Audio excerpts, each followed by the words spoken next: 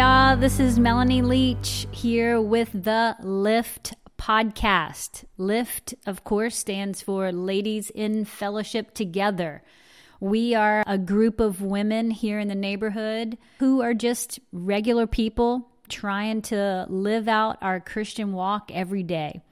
And this podcast is a way for us to just stay connected. So welcome to the podcast. Today, we're talking about Advent because we are in Advent season as of December 2nd.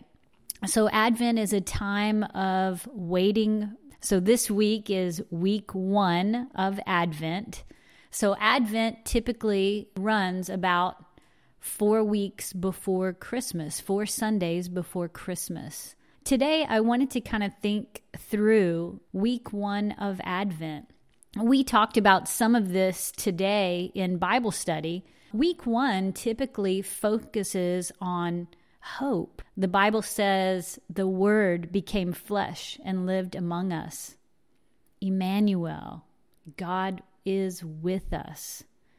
Jesus is always with us. He's with us in good times and he's with us in bad times. Jesus never leaves you. He is always with you. So this season, I hope you take some time out from all the busyness that's happening. I know your schedules are crazy and packed with shopping, parties, visiting with friends. But I hope in the midst of this season, you carve out some time to just be renewed and refreshed with the awareness of God's presence in and around your life. At the start of the church year, which is Advent, it's where we begin. We begin with a feeling and a sense of hopefulness for what is to come. Every year, the Lord invites you to deepen your relationship with Him. He is the lamp for our steps. He's the light for our path. Let's adjust to Him.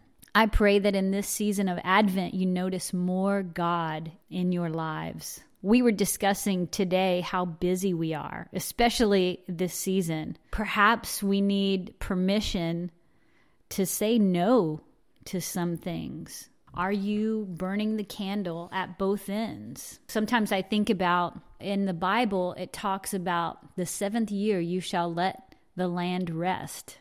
What if every 7th year we took a sabbatical? What if we took a break? That's kind of unheard of, although I have been reading more and more people have been doing things like this, taking a break, taking a year off to travel the world with their family. They take their kids out of school and homeschool them while they travel. I don't think I could homeschool my child. We would play hooky probably every single day. But I think you don't have to take a whole year off to take a break, but you can take a Sabbath rest, exercise, meditate, connect with your husbands. Mainly I'm talking to women, so connect with your husbands. Quality time with your spouse. Remember, after the kids are gone, it's just going to be you two again. The women's director at our church, she says, take one time a month, go on a date night. Just reconnect with your spouse. Be present where you are. Don't rush to the next thing. Be in the moment. One thing I've been looking into this year, I started back in January, reading about contemplative prayer, contemplative spirituality, and what that means. I was reading up on the Enneagram to help me understand more about how I can be more contemplative. So I'm a 2 on the Enneagram. The things that help me recharge and rejuvenate are being in solitude where I don't have to do anything but focus on me. It helps teach me how to be more present. So if you do study the Enneagram, there are some other methods for contemplative spirituality. So if you are an 8, a 9, or a 1 on the Enneagram, stillness is your path to contemplative spirituality, being still, stopping. Stop trying to do. You're not, you don't need to keep striving. Practice stillness. Reevaluate your need to constantly be doing something. Just stop. Be still.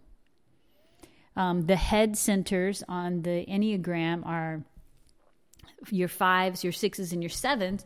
And the way to contemplative peace there is silence. Those in the head triad, that's what it's called. You're in the head center, 5, 6, and 7s. Silence helps head centers listen to the voice of God.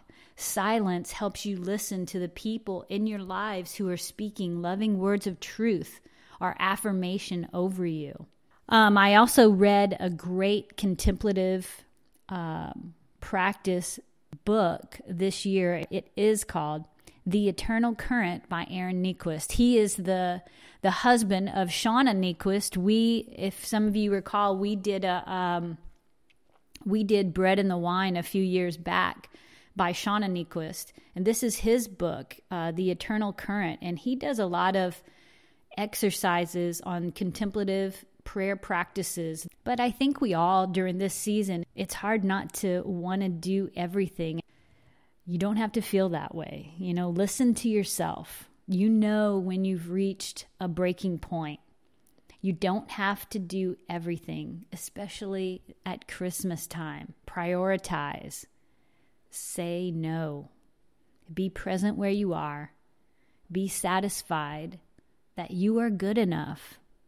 Just be. So I was also this morning reading an Advent devotional by Thomas Merton.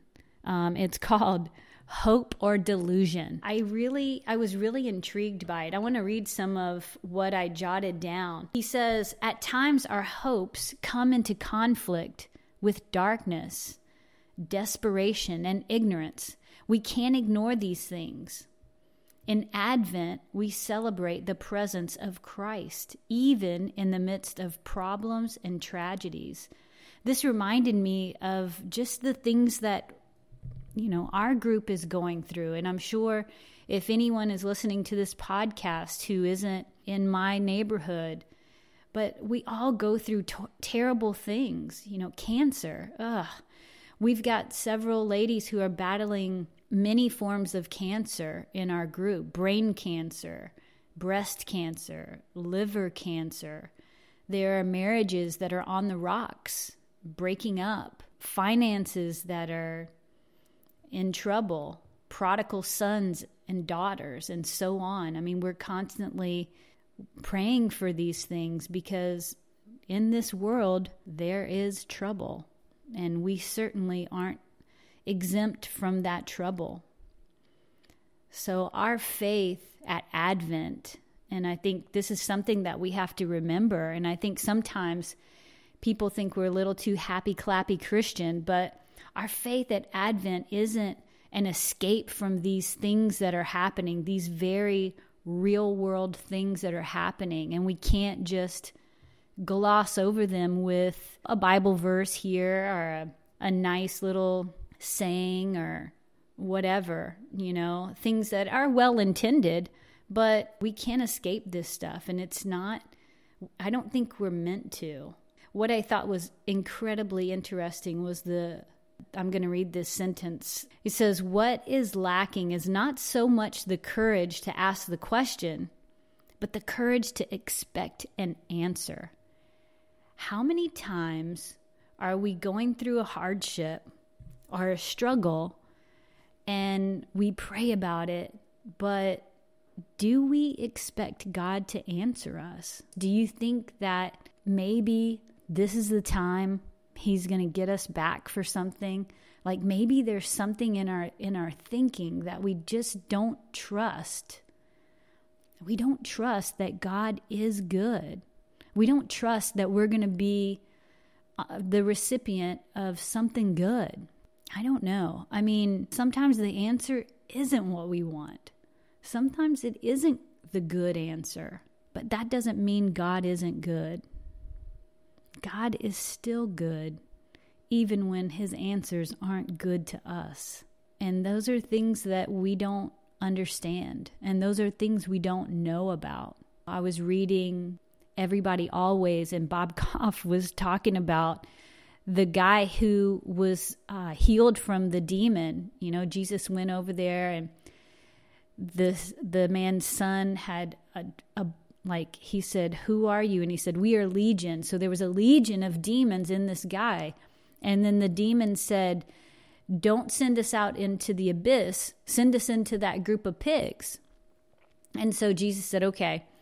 So it was good for the guy who was possessed. Now he's no longer possessed. But what about the pig farmer?